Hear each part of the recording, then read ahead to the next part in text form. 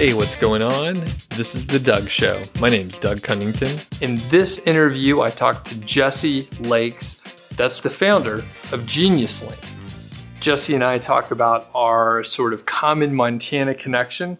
We also talk about how he got started in affiliate marketing, identified a problem with affiliate tracking, and solved the problem. He also landed a job at Apple somehow. It was actually a really cool story, and I didn't know any of this before the interview. It was enlightening, and actually Jesse and I sort of hit it off pretty well. So I'm pretty sure if I can convince Jesse to come back, we'll do some future collaborations and just have some discussions and that sort of thing. If you aren't familiar with Genius Link, well, you're in for a treat. But I want to also mention that Genius Link makes localizing, tracking, and managing smart links very simple so you can earn more without adding more work. So for Amazon affiliates, Genius Link could be the perfect solution to help you localize your links for geo-targeting and take advantage of the international associates programs out there. And if you have some other, links that you need to take care of, perhaps you're an author or a content creator on YouTube, for example, it could be a great way for you to localize your links and just have a way to track your links in a little bit of a more sophisticated way. Without further ado, let's check out the interview with Jesse Lakes. Hey, what's going on? It's Doug Cunnington here from Niche Site Project, and I am chatting with Jesse Lakes. How are you today? I'm awesome. How are you? I'm doing great. It's a pleasure to talk to you. You're from Genius Link, of course, and I've been a fan of Genius Link. I've known about Genius Link for years, and you shot me an email a little while back, did a little intro. We have a bit of a connection. So I think without going too deep on that thread, can you give the folks a little intro just about yourself personally and kind of how you ended up at Genius Link and that sort of thing? For sure. So it all started in Montana, which I think is what you're hinting at there.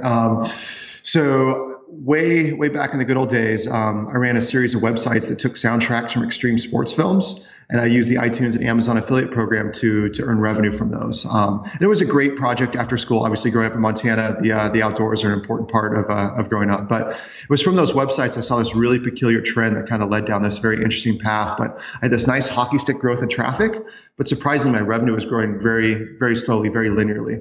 And my aha moment was when I realized that my website traffic had really evolved. I now had just a ton of traffic coming internationally.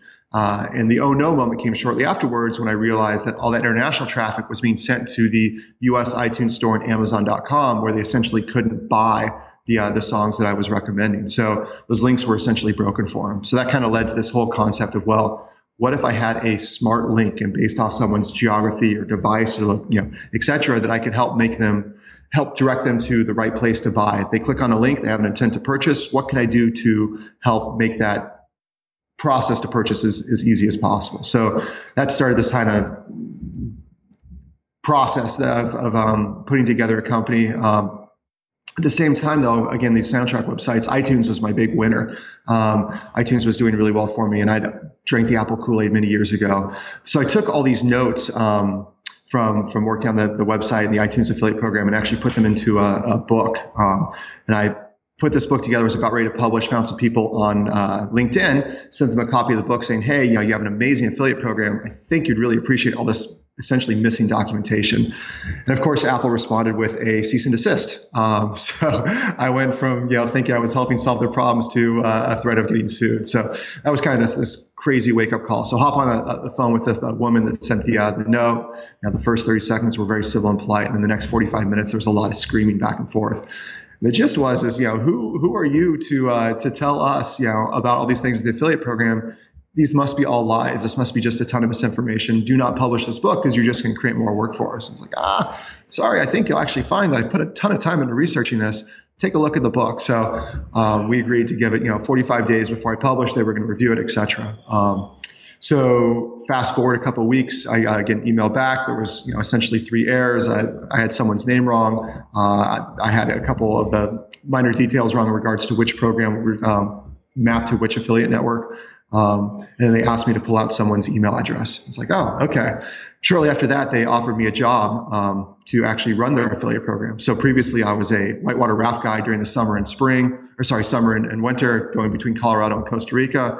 And this was kind of my chance to go and have a commute and work in Cupertino. So I'm glad I continued with the sea theme, but it was a very different shift there. So of course I said yes, again, being an Apple fanboy. So went and spent a couple years at iTunes working on their marketing team, actually as the global project manager of their affiliate program, and just really saw this problem from the other side. It was a really interesting perspective. We were able to double the size of the affiliate program, which was great for a lot of different reasons, but it made this problem that I had started to solve earlier that much worse. At the same time, I saw Amazon was doing it as well. So again, while I loved my time at Apple and Cupertino, I just saw this problem that I had a fundamental passion for get significantly worse, and it was time to say goodbye and double down. So the company was originally GeoRiot. We evolved into GeniusLink, started off iTunes focused, added Amazon, and then opened up to be a quote unquote intelligent link management platform that does a lot of different things for a lot of different people. But yeah, so sorry, that was not a short response. Well, I was going to say that was a very tight elevator pitch answer at the beginning, and then I was like, my mind, was blown there. So you had a site, and you were like, hey, let's do this affiliate program. You ID'd the problem. You wrote a book on it, and then Apple was like, what are you talking about? And then they hired you after they realized that you were smart and you knew what you were talking about. Turns out a 160-page book is the best resume you could have. I try to keep it to 1 page, but yeah, it sounds good. That's amazing. So what year was that when you got started with your first sites? So started the sites in 2007, 2006, maybe, 2006, 2007, 2008. And then Apple was a contractor in 2009 and joined. I got the full-time gig in 2010, 2011, and then went full-time GeoRiot in early 2012. Okay. Super cool. That's amazing. I did not know the history at all. So that's pretty cool. So did you have a coding background in the past, or what's your sort of educational background? So I always, I watched Hackers as a middle schooler, right? And that was like, oh wow, computers can do these amazing things. And that kind of, I already had an interest in computers to begin with. That kind of pushed me towards the whole internet, trying to understand, knowing that curiosity was a very important thing. High school, was the star student in my class as far as writing code went. But as soon as I got to college, I got my butt kicked so badly, and went from starting off as a CS major to actually ended up in business information systems. And it was just kind of hid with my tail between my legs. I was much better at using the programs than actually writing them. But my best friend growing up, who also was a college roommate, really clicked with the CS thing. So I can write code, but as we started really kind of pushing on this the GeoRiot thing, I had less and less access to being able to write code. They kind of slowly pushed me out. So today I don't even have access to the database. I don't write any code, but I understand enough to get me in trouble and ask questions. But I definitely can't write code myself. Okay, gotcha. And where'd you go to school? University of Montana, of course. Okay, cool. And we could go on a slight tangent right now and just talk about Montana a bit. So where, so you're from Montana originally, born and everything? Born in Whitefish, grew up in Hamilton, went to school in Missoula. Yeah. Okay, cool. Very cool. And I spent a little time in Whitefish. My wife and I were working remotely, and we were traveling at the time, and we lived in Atlanta. We're from Atlanta. Okay. We wanted to go to Montana, but we are now, our now deceased dog, we traveled with him. So we were like, oh, we're driving everywhere we go. And we're like, we're just going to hang out in Whitefish for a month, which was amazing. It was just awesome. Before the season starts. So May, right? So it's a little cool, not quite, so busy in town there. And it's beautiful, just amazing. Really liked the town there. So yeah. Yeah. But then you ended up in Bozeman. Yep. And ended up in Bozeman. We were actually going to move to where I live now, but I guess we took a 4-year detour in Bozeman, which was amazing, very similar to Boulder, and a lot of other sort of close to the mountain towns. And less traffic. So we hung out in Bozeman for a while, but my wife recently got a new job down here in Colorado, which is great. We like it down here as well. So. Well, GeoRiot/GeniusLink was conceived in Denver. I was living in Fort Collins. So, again, not only do we have the Montana connection, we have that Colorado connection as well. It's having close access to the outdoors, I think, really does help iterate faster for the tech ideas. When you can go hike and enjoy some fresh air, I think some of the best ideas come from that, at least in my opinion. Me too. Yeah. It's great. I could go walk outside. There's trail systems everywhere and I don't have to cross roads or anything. I can go out with the new dog now and, look at the mountains in the distance. So yeah, I agree. And it's good people too.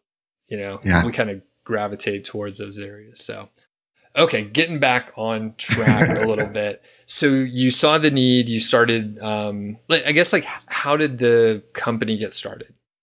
Like once you were like, all right, we're doing this for real, full time, leaving Apple.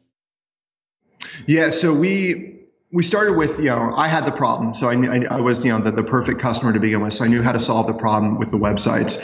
But we started to just kind of iterate it. Again, I left Apple. I was able to focus on it full time. My fiance at the time was also at Apple. She was also from Colorado, but she was an engineer. So we had Jesse P., the other Jesse, who again was my best friend growing up, college roommate, the engineer. He went to Microsoft, was able to kind of iterate on the idea nights and weekends. But Shannon and I, we left Apple. We were able to really focus in on it, and we spent essentially the first year not putting a monetization model around it, and just kind of wanted to build a platform to solve our problem, to kind of help people out. We were able to organically bring in a few people. We were very unique in that really didn't have any other competitors in the iTunes space. We knew the problem fundamentally. Just again, I had the site, but I also working from Apple saw and kind of understood some of the challenges from the inside as well. But we just slowly, very organically grew it. A couple people here, a couple people there. We were really fortunate. Again, we started in the music space, but iTunes supports multiple media types. During that era was like the crazy Angry Birds app store, everyone can be an appreneur, and we ended up, for better or worse, connecting with a couple of mobile ad networks that use the affiliate program to help monetize those app recommendations. So we had two massive clients that just kind of showed up out of the woodwork and really kind of helped us grow. So that first year, Shannon and I coming out of Apple, we were very fortunate that we didn't need to take a salary. We were able to kind of let the money from the company pile on at the end of that year. Jesse P. left his day job. We've worked out had a monetization profile or monetization plan figured out. And it slowly built upon itself. But I think having that time, having that patience to kind of build upon it was absolutely essential. They kind of talk about how entrepreneurship is, jumping off a cliff and building a parachute or building a plane as you go. We were fortunate enough that we could look over the cliff and know what we were looking at, and didn't quite jump until we had at least the basic plans of the parachute and the plane put together beforehand. So we were, again, things worked out really well for us. We definitely are not like others where it was forced upon us. Very blessed, I guess I should say that. Right. Yeah. And I think, that's more my style, especially my wife. She's very risk averse. And it's like, not only do we have a parachute, we have like two backups each. Like that's how conservative she is. So that's great that you had time. You don't have to rush. I think, I'll put words in your mouth, but you can make better decisions that are more long-term if you're not like, how are we going to pay rent this month? That kind of exactly. So, you're seeing vision, you're executing a vision instead of just chasing money. And chasing money is a lot of movement, but less direction. Exactly. Yeah. Well put. So you mentioned Shannon, that's your wife. That's the wife and co-founder. Yeah. Okay. So did she do a lot of the coding early on, or how did you guys like build it? Yeah, so the three of us had a pretty good split, right? So I was everything but coding. So all the marketing, all the sales, all the support, et cetera. Shannon kind of took over the dashboard side of things. So all of the tools to build the links, to manage the affiliate programs, to give the reports, et cetera. And then Jesse P., he built all the service pieces, all the behind the scenes, making sure things worked, and dealt with all of our infrastructure. So it worked out really well where we had our kind of three clean divisions. Obviously, there was overlap here and there, but we kind of had our mandate and we ran with it. Okay, gotcha. And then, if I can ask, how big is the team now? So we are 10, 11 here in a few weeks. We just got another job offer accepted, and building the team slowly but surely. Okay, cool. And has it just been like small growth as you identify a need, and then you're like, okay, this role needs to be filled? Or how did you deal with it from an HR perspective and a corporate org chart kind of thing? Yeah, we're bootstrapped. Yeah, we've been very fortunate again to kind of have revenue relatively early on. We never had to take any investment, and that's allowed us to kind of move at our own speed, for better or worse. But also kind of allows us to make some mistakes only at one headcount or two at a time. So yeah, it's been really kind of slow. We built up, some of the engineering were some of the first hires just to kind of help.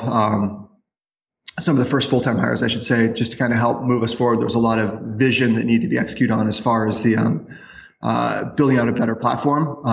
And we're one of the first movers. My background with Apple definitely kind of helped. So we didn't have to work as hard from an SEO perspective or a biz development perspective. People that knew that there was a problem typically very organically found us. So my job was relatively easy early on.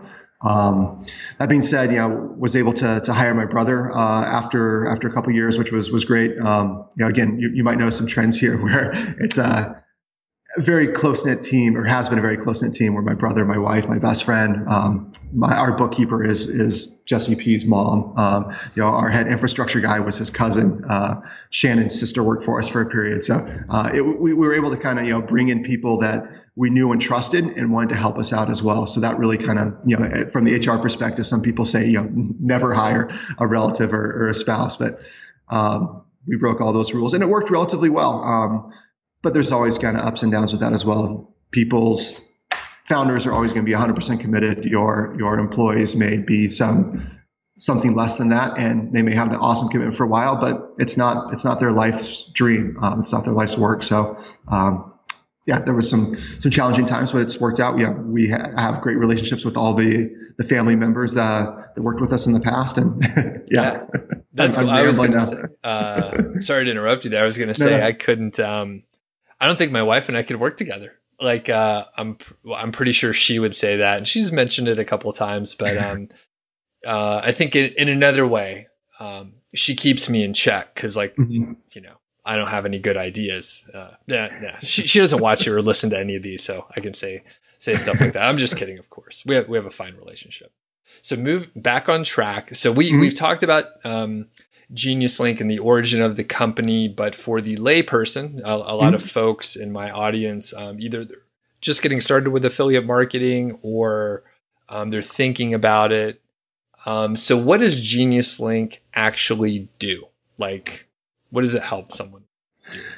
That's a great question, and the answer varies depending on who's asking it. And that's, for better or worse, we've evolved. We've been able to kind of move the platform. But in the early days, we had a very simple problem, and that was what we call geofragmentation. It's the idea that iTunes has affiliate programs and storefronts around the world, but their links were very country and affiliate program specific. So if you have a link for the US store, a song in the US iTunes store, and someone from Germany clicks on it, it's a dead-end buying experience. You're not going to earn commission. They can't buy the song. It just doesn't work. So we built a quote-unquote intelligent link platform where, again, based off of the person's geography, we could find that same product in their local store and then use a proper affiliate program to affiliate that. And that tied over perfectly with Amazon, right? Amazon is now 15 different storefronts around 16. They just added United Arab Emirates.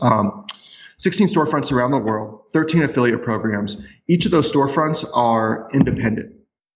If you are coming from the United Arab Emirates and you click on an Amazon.com link, it's still going to let you shop at Amazon.com, but you're going to deal with taxes and fees and higher shipping costs and foreign currency, foreign language, et cetera. Where if you go to a local storefront that Amazon has spent billions of dollars optimizing for that local audience, you're likely going to have, again, that more seamless buying experience. There's going to be less friction. When you reduce friction, you typically see an improvement in conversion rates. So again, one link works across all the different Amazon ecosystems pretty much flawlessly. You tweet out a link for a new speaker or a new microphone. We're going to make sure that your fans around the world, they can buy it, and you can be remunerated from Amazon from the different affiliate programs.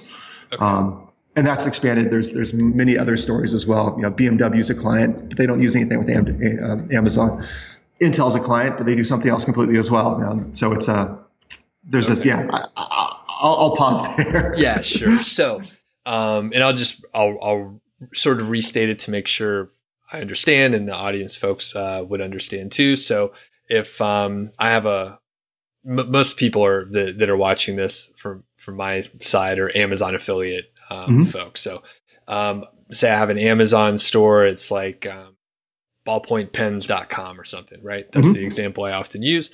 And then there's someone from, let's say, the UK that ends up on my site. They read a review.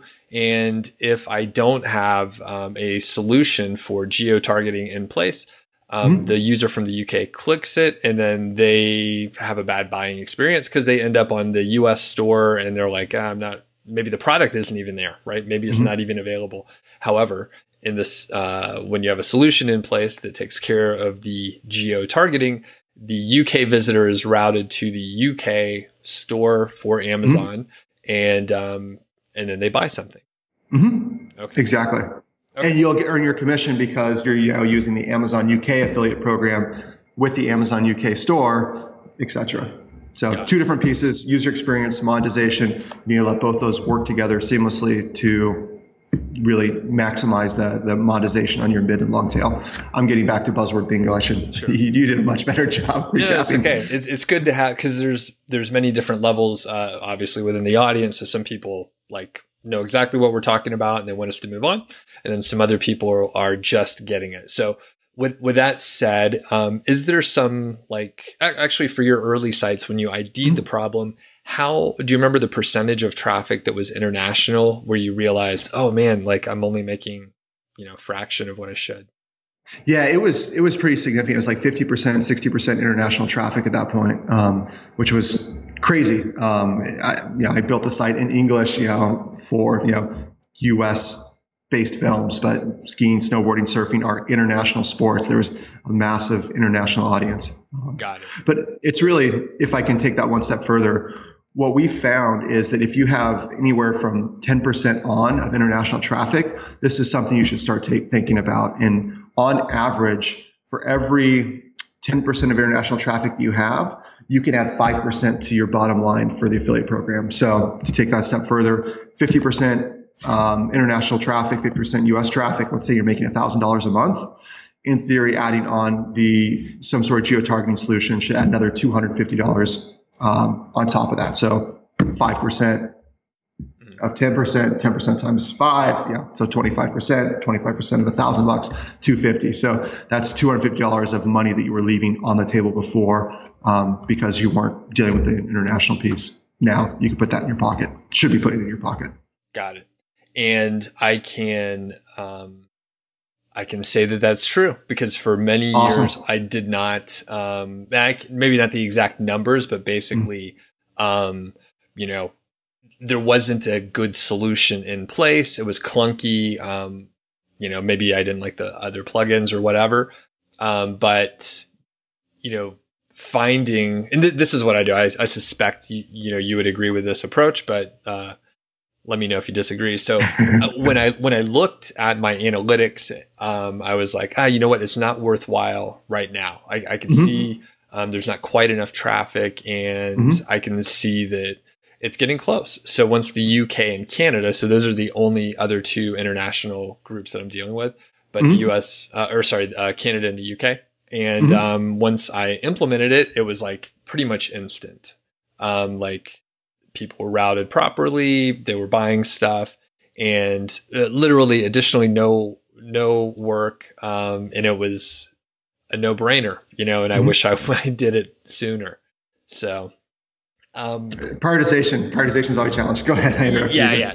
That's exactly right. There were other things I had to worry about. So in slightly more granular, a lot of the time I'll tell people, actually, let me step back. People will approach me and say, I want to increase money or increase my income or improve conversions or something like that. And sometimes folks that have that question, they just don't have enough traffic yet. So sometimes I tell them, you're not going to be able to squeeze anything else out of, 15 visitors a day. Just not going to right. So the threshold a lot of times that I'm telling people is like, if you can get, say, 50 to 100 unique visitors per month, is it per month from an international, say the UK, then go ahead and you're probably going to be able to start making a little bit of money. And if you grow your traffic, you should be able to grow that into a bigger piece. It should grow proportionally. So do you guys make it a little more granular, or the 10% rule is kind of what you're looking 10% is typically easiest. Education is such an important thing, but education overload can be a challenge. But let me just take what you said and kind of flip it on the other side.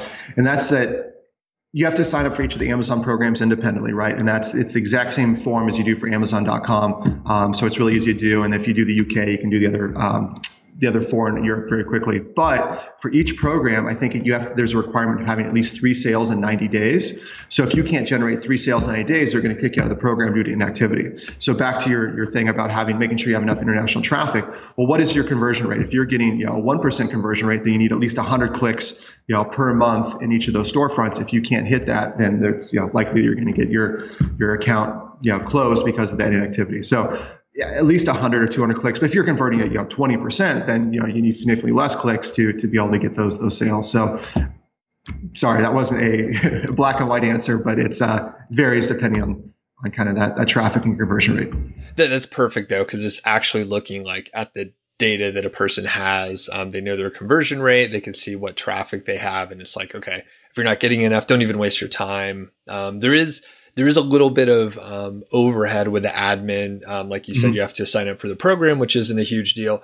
You have to be able to accept the payments as well. And that can be challenging for certain geographies.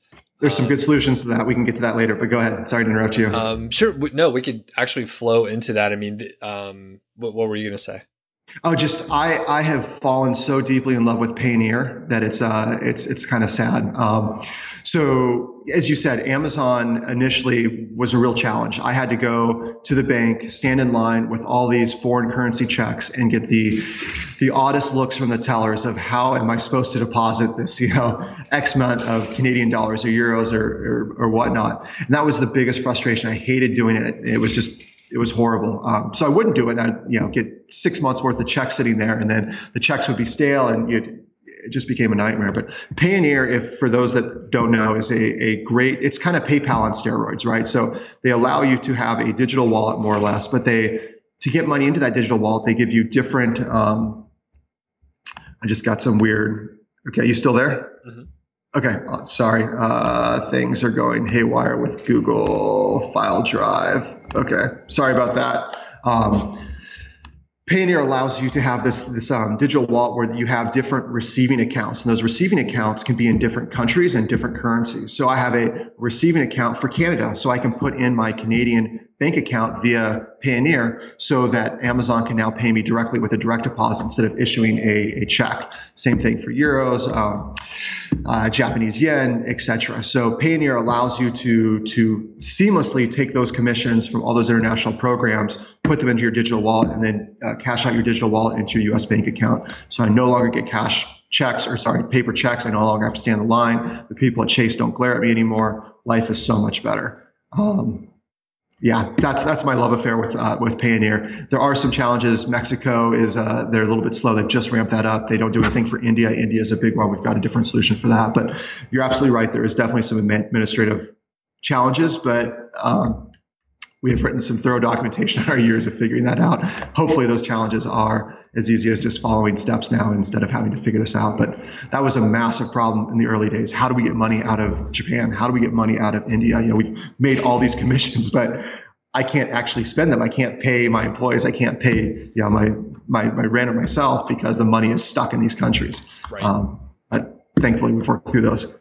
Yep. And I was going to say Amazon they have allowed direct deposit, at least for the UK and Canada, which was a great help for me because I was getting checks from those. And like you said, it's a little bit of a challenge. And then sometimes there's extra fees depending on your bank and all that. So I was paying extra fees and or just, I was like, don't pay me until I have a big check. So it's a smaller percentage of it. So exactly. Yeah. The Amazon stuff was just rolled out a few months ago, if I'm not mistaken, which is obviously takes a little of the thunder away from Payoneer. But again, however you can get that money into your account, awesome. Earning the commissions is one thing. Being able to spend the commissions, that's what really matters. Yeah. Yeah. So some of the rule, obviously, since you guys work so closely with Amazon associates, you're pretty well versed in the rules and stuff like that. We were chatting before I hit record, and I recently went through an audit with the Amazon team. Everything was fine. Not a ton of interaction with the team, but everyone was super polite that I talked to. But as far as rules and maybe some violations that people make, what are some of the common ones that you see? And you can maybe give some folks tips on those. For sure. So first and foremost, I so strongly encourage people to sit down, make themselves comfortable, and read Amazon's operating agreement. It's not a page turner. It's dense. It's legalese. They've actually done a better job than some of the other ones. But that's the rules of the game that you play by. And if you don't know the rules of the game, you're eventually going to lose. So just please take some time to actually go through that. We've written some blogs. There's other people who've written blogs as well. Use those as kind of an addition. But at the end of the day, you're responsible for understanding the operating agreement because that's what they pay you out based on. So first and foremost, please play by the rules, et cetera. But what are those rules? What are some of the hints and so forth? So we were fortunate enough to work with a handful of people to put together a kind of top 10 reasons that the people get kicked out of the affiliate program. And kind of the first and foremost is kind of what they consider cloaking or not helping inspire consumer trust. And that really affects us specifically. Again, Genius Link is a tool to help people monetize their international traffic. For our magic to work, you have to use a Genius link. The link is not an Amazon link. It runs through our domain so that we can do the link translation, auto affiliation, etc. But when you place a link that isn't an Amazon link, you need to disclose that. And that's a really important thing, especially when you're putting links on social media. So if you're putting links on YouTube, etc., buy on Amazon and then a link that is not an Amazon link. So whether it's Genius Link or a Bitly link or something else, it's really important that you let consumers know where they're going to go. That consumer trust is really important to them and probably the biggest issue that we run into. And it's an unfortunate one because it's so easy just to drop a link in there. But whether it's your website and you say buy on Amazon or you hover over it and it shows the Amazon link in the status bar, whatever it may be, it's really important that you let consumers know where they're going when they click on that link. And consider it big or small. Unfortunately, that's probably the reason that we see people get the audit emails more often than not. So that's probably the number one. Number two is offline use, quote unquote, offline use of a link. You cannot put an affiliate link in an email. You cannot put an affiliate link in a PDF. You cannot put an affiliate link somewhere essentially that you cannot get refer information to be passed through. Amazon wants to know where those links are placed. It's really important they have a holistic view of how you're using the affiliate program. So it's really important that when you place a link that, again, the refer information should pass through with all of, incognito browsing, security, etc. That refer information may not always be passed through, but now we're getting in the weeds. But the idea is that it should be something where it can go through. So don't put a link in your email, in your newsletter, etc. Put a link to a landing page or put a link to your blog or your website and then link off to Amazon. But please don't put a link directly in your email because that unfortunately can get you in trouble. Probably the third one is then around static pricing or reviews or star ratings, et cetera. Amazon's really particular about using any sort of static information in association with how you display that. So if you're going to put a price of a product, you need to, according to the terms of service, it needs to be updated within 24 hours. The best way to do that is with a product advertising API. And on top of that, the best way to do that is using one of the plugins that tie into that. So don't just copy and paste directly from the site. Make sure that that information is dynamic. And that one, I think, has a very legit concern. If Amazon changes the price, you don't want to be quoting the wrong price, either too high or too low. It's really important, again, for that consumer trust, something that they really, really important to them, that it flows through very cleanly. Same with reviews. You say this has a 5-star review on Amazon, and they discover it actually is lead paint and all of a sudden has a 1-star review. Again, there's that consumer trust just erodes. So those are kind of the highlights. There's definitely some other ones in regards to affiliate disclosure is really important, making sure that the products are actually alive, making sure you're not just pushing free Kindle ebooks or free products, that you're actually pushing things that will help you. That's less of a concern now that the Amazon has kind of revised their commission rates, et cetera. Sure. Sure, there's another one in there, but that's the quick brain dump. Okay, well, and that's great. Like I said, I recently went through the audit, and as a post-audit exercise, I wrote a blog post and shared a lot of information, and a lot of people have questions about those things specifically. And I want to go back and revisit a couple of those. So number one, you said like the cloaking of links, and I know I've heard this in the past from internet comments or some trolls in a Facebook group or something like that. So I don't know how accurate it was. No, obviously not very accurate. But the point is, people were like, "Oh, Genius Link is cloaking the links. That is not allowed." Right. So I know it's the worst thing. And you're like, no, guys, like that is not right. So my interpretation is the important thing is a person, a visitor, should know that they're going to Amazon and that it's an affiliate link, right? From an FTC perspective as well. Like you're an affiliate, you have to disclose like the relationship so that people know that you're making money from it. And from Amazon's perspective, that a visitor is going to Amazon. They don't want visitors on their site thinking that Amazon is tricking them to get them over to Amazon. So that's my understanding. Like as long as you disclose it and people know what to expect, then you're in good shape. And feel free to pepper in. Is that understanding correct? Exactly. A link shortener is perfectly acceptable by Amazon. You can use any link shortener, you can use any domain, etc. You just have to disclose in your proximity that link is going to Amazon. So us, our competitors, something else completely, something you build yourself. It doesn't matter what that link looks like as long as, again, close proximity. So in the anchor text, before it, after it, just saying, buy on Amazon, check price on Amazon, a logo of Amazon, something. That's all that matters. And just, it's so unfortunate, people, we've heard the same troll comments, and it's, again, we've been very blessed with the company. We support some of the largest sites in the world that are Amazon affiliates. We have a massive amount of Amazon traffic running through our service. We work with many thousands of clients. Genius Link is not a violation of the Amazon affiliate program. Sorry to hammer on that. It's just one of my pet peeves that we've worked so hard to make sure that everyone is clean, everyone is good, that those relationships are rock solid. And unfortunately, you get the trolls, but I guess that's the whole point of a troll, is to get under your skin. Sure. Well, and thanks for humoring me there. Obviously, I knew the answer to that, but that's a good question. Want to know like explicitly and exactly why, and that's why, because like we said, there's disclosure. And there's expectations, and a good customer experience is what we're looking for.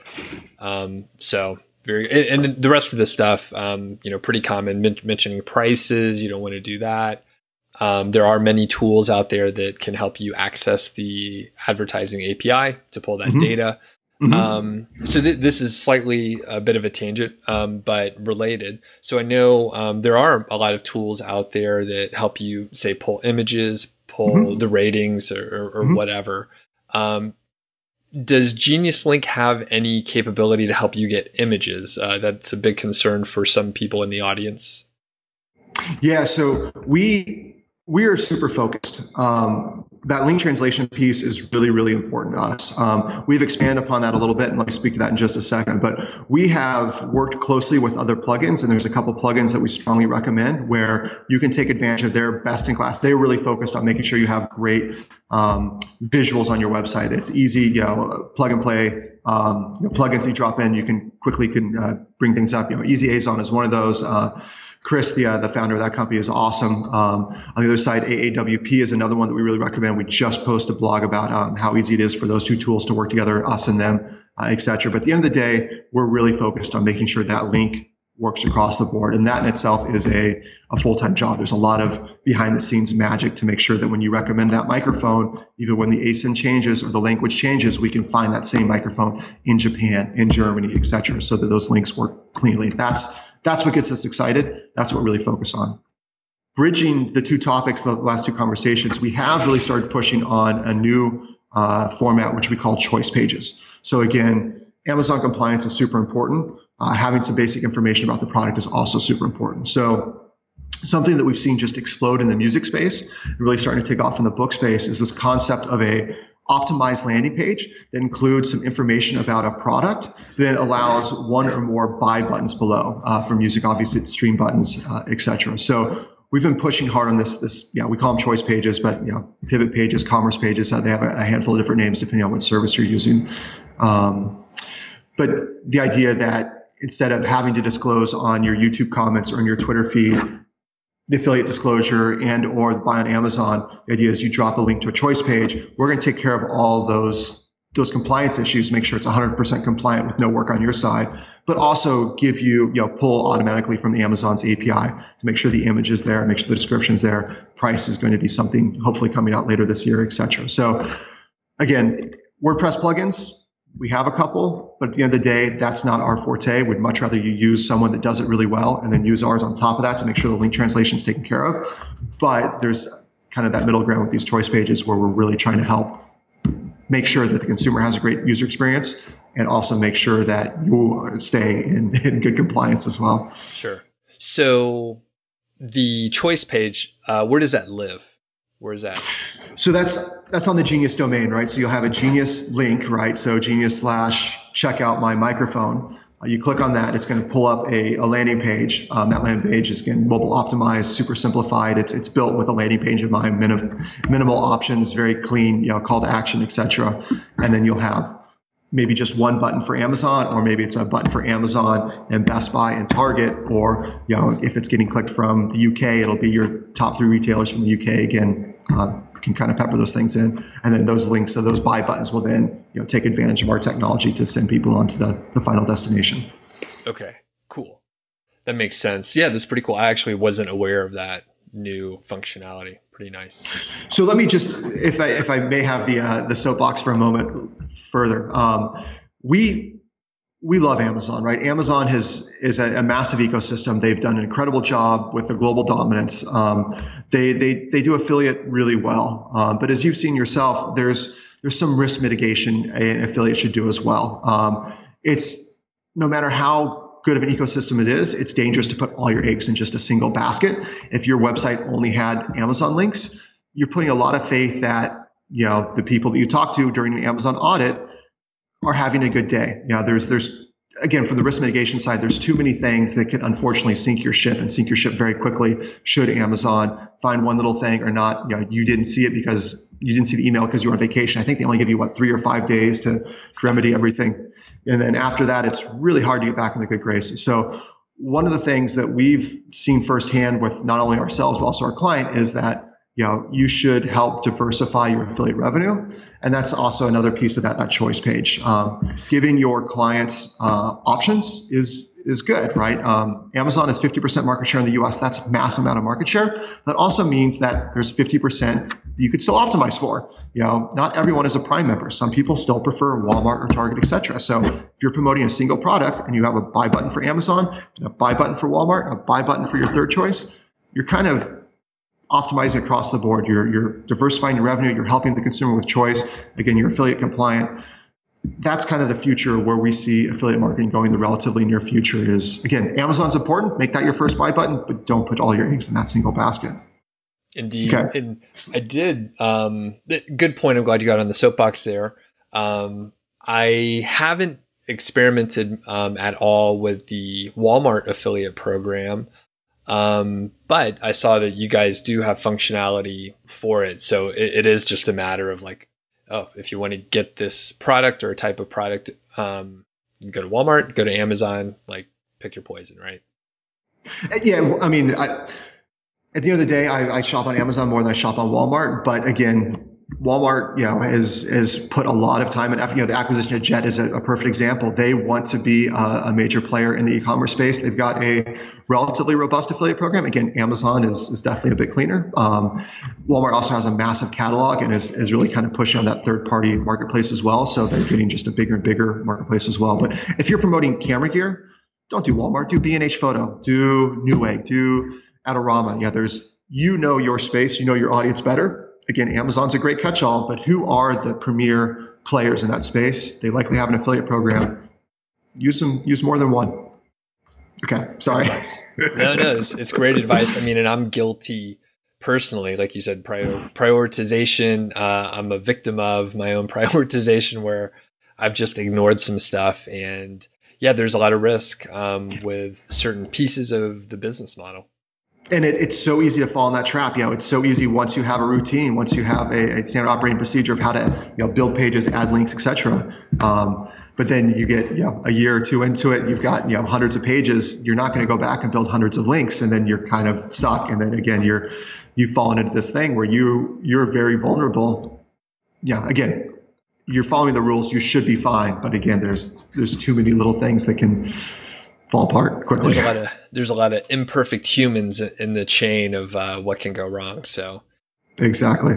So I guess, is there any other like functionality that maybe I'm not aware of with Genius Link? Anything other new things? I mean, you've already mentioned several, but I don't want to forget some of the other cool stuff that it can do. For sure. So where do I start here? For better or worse, we have this very diverse client set, right? We, again, started in the music space. We have a lot of musicians and authors using our platform. They're more interested in making sure that people are buying their product and less concerned about the commission aspect of it. That's probably not a 100% overlap with your audience. We also have major brands, again, Intel, BMW, et cetera, that are using our platform because they need a little bit more functionality from their links. Bitly is a great link shortening. They're the grill in the space. They're the original originator, but all their links will always go to one destination. Where a dynamic link where you can constantly change or do the different rules. If language is French and country is Canada, go to this landing page, versus if country is Canada and language is English, go here. So that extra functionality has kind of unlocked a lot of different types of marketers from taking full advantage of their marketing campaigns. So there's the advanced target rules are one, but that also plays into another thing that we're seeing a lot of is that, again, a website is really important. But as we're filming this, this is going to live on YouTube, right? Going from YouTube to Amazon can also be a great opportunity, and Amazon is very aware of the opportunities in social media. But one of the challenges with going from social media to a third-party destination, which you don't control, is you lose access on some of those retargeting features. So one of the core features that have become incredibly popular is the ability to add JavaScript or retargeting pixels actually into the link. So if someone clicks on the link, we'll actually pause for a fraction of a second, fire some JavaScript for our client, and then redirect them on. So it's still a seamless user experience, but now you can build your custom audiences even though you're going from one third party to another third party. Social media, Twitter to Amazon or Twitter to YouTube, et cetera. And those custom audiences, if you're doing any sort of ad buy, obviously it's much better to be focused. Someone that has shown interest and intent in your platform or you in general is going to be a much better place to target than just kind of the spray and pray approach. Take that one step further, you build your custom audience. Facebook allows you crazy insights into who those are, the socioeconomic status, et cetera, stuff that Google Analytics doesn't tell you. On top of that, Facebook also allows you to do lookalike audiences, right? So you have a great audience that's monetizing well, do a lookalike audience, find a new audience. It's much cheaper to do retargeting buys than just a straight spray and pray. So there's a lot of tangential value you can do from retargeting, even if you are just an affiliate. If if affiliate marketing is kind of your piece at the moment, especially when you're doing social media. Got it. Interesting. So let me restate that to make sure I understand. So I can have, say, a video on YouTube and put a Genius link in there. Someone clicks on it, and then I can have a Facebook pixel attached to that link. So I can build an audience through someone clicking on the link. And for the people that don't know, if I were to build an audience tracking your clicks, then I could then show you ads on Facebook and chase you around like on Facebook over and over again until you get sick of seeing my ad or whatever. So that's what you could do. Exactly. That's pretty cool. Yeah, I didn't know that. That's sick. We've side tangent here.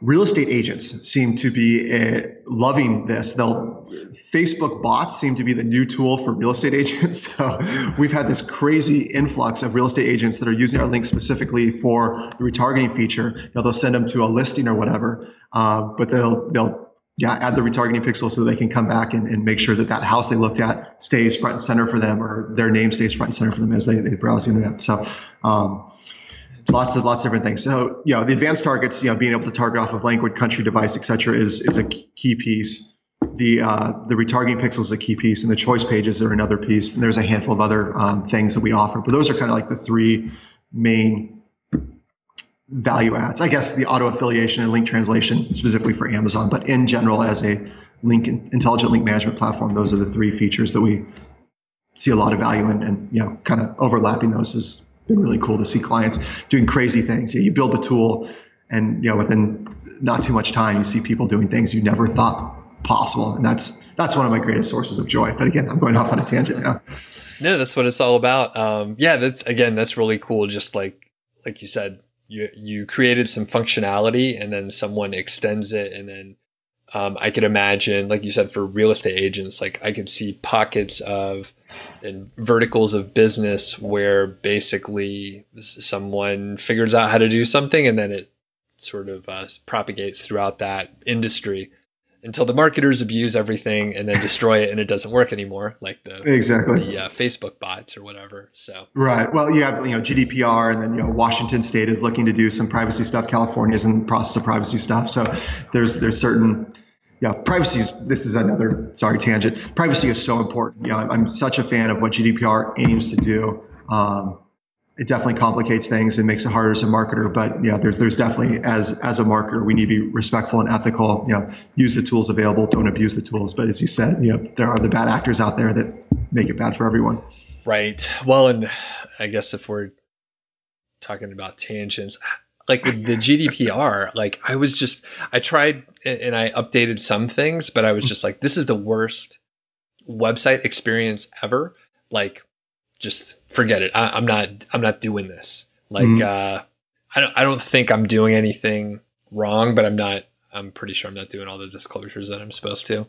But at the same time, it's like, all right, the age that we live in now, like you basically have no privacy, and like, what do they say? If it's a free you're not product, paying for it. You're the product. So it's like, come on, people, if you're using Facebook for free or you're watching YouTube videos, like you're the product. Sorry. Like that's just how it is. Or you could pay, right, and get out of that. But that's my rant. So you don't have to say anything on that. Yeah. Okay. Any other things you want to share about the company or functionality? Like where are you guys heading in the next, say, 18 months? Yeah. We got some crazy plans. We're doing some really cool stuff. So if we kind of riff off that tangent that we had earlier, where diversifying your revenue is important, but again, doing a standard operating procedure of how to build your site so that it's easy to do and that you can have a VA do it.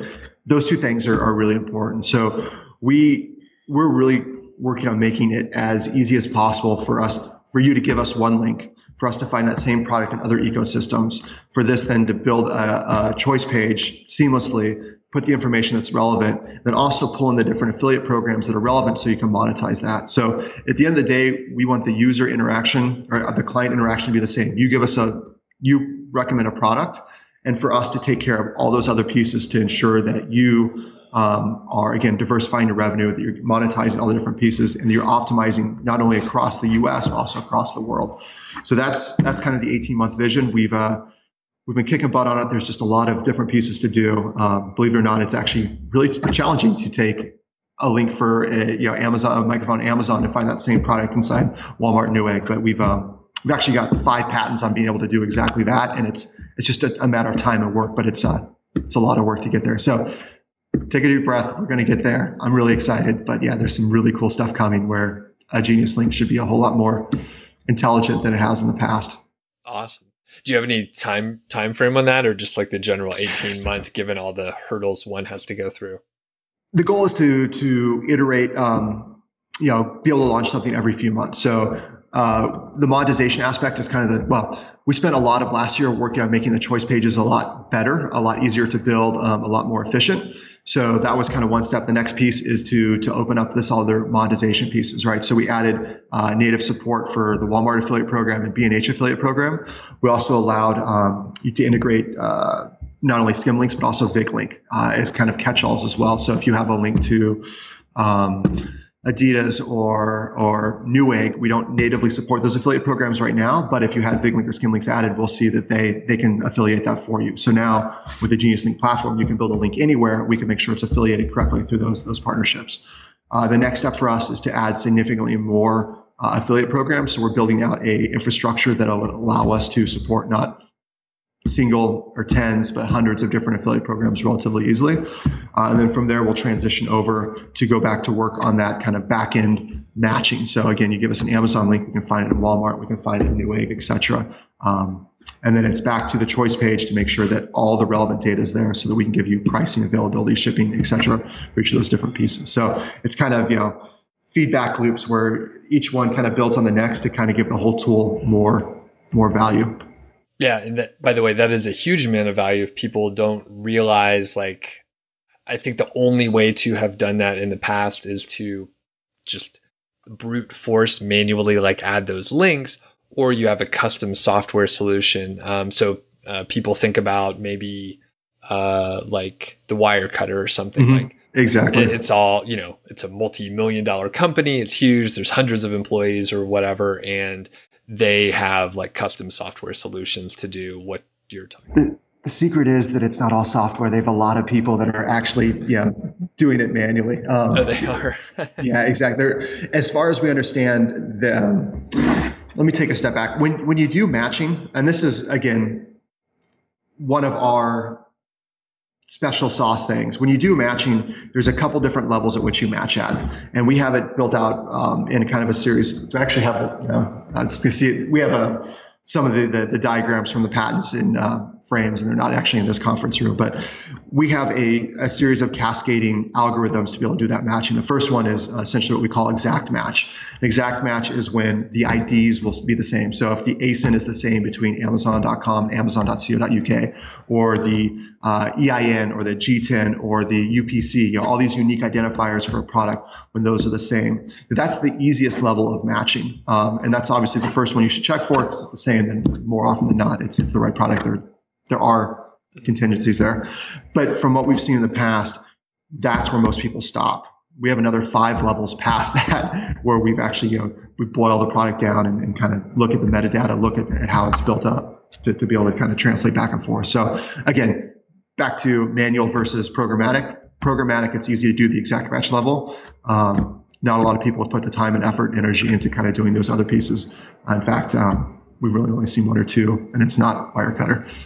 Okay. Interesting. Yeah. And I was going to say, when you're going to that level, you're actually, a lot of times when people ask me a question, I'm like, if you think of and I don't know the answer, I'm like, if you think of the end user and what they would want, that is what you're trying to deliver. So maybe the microphone in this example is not available in that geography, but you find one with specs that are pretty close that should help the visitor, right? And that's what you want to do.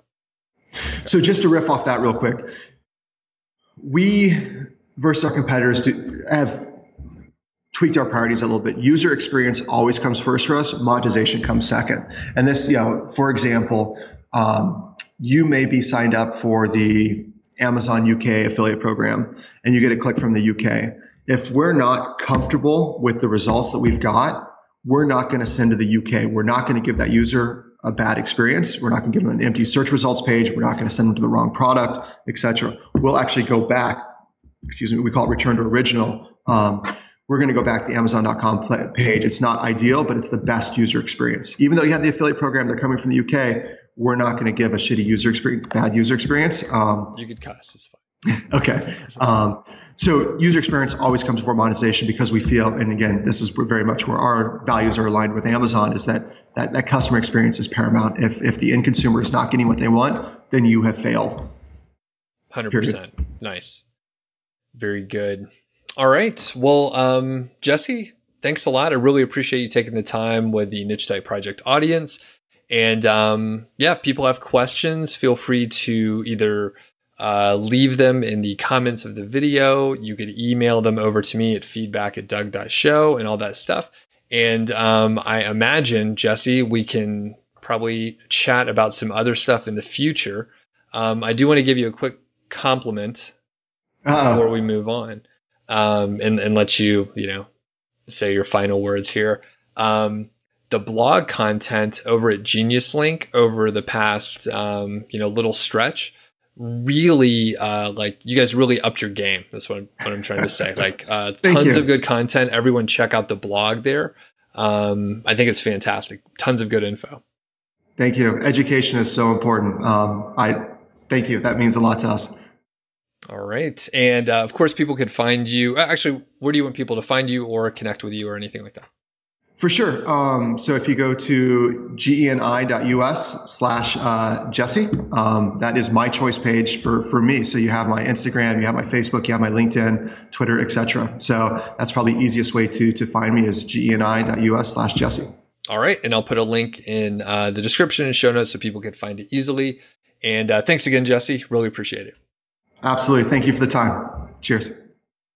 All right, thanks a lot to Jesse and Genius Link. If you haven't checked out Genius Link before, I highly encourage you to have a look at it. I am an affiliate. There's a link in the description. So if I refer you over there and you use it, I get a commission if you become like a paying customer. So I encourage you to check out the blog over there. It's very good as well. A lot of good content. They've stepped up their content game in the last year or so, and it's really excellent. I actually guest posted over there in the past. So thanks again, and we'll catch you on the next episode.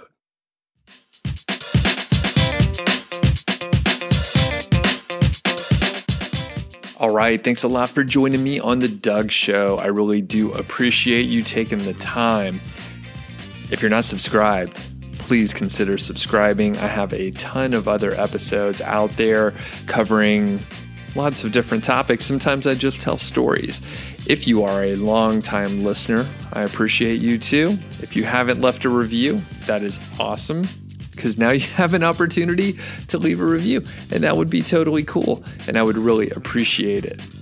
If you're looking to get started with affiliate marketing or making money online or anything like that, you should go over to nichesiteproject.com. That is my blog. Once you're over there, you just click the green button, enter your name and email address, and then I'll send you a bunch of cool stuff. I'll send you templates, some motivational emails, and I think there's probably just some random emails that I send out there also. So we'll catch you next time on The Doug Show. Thanks.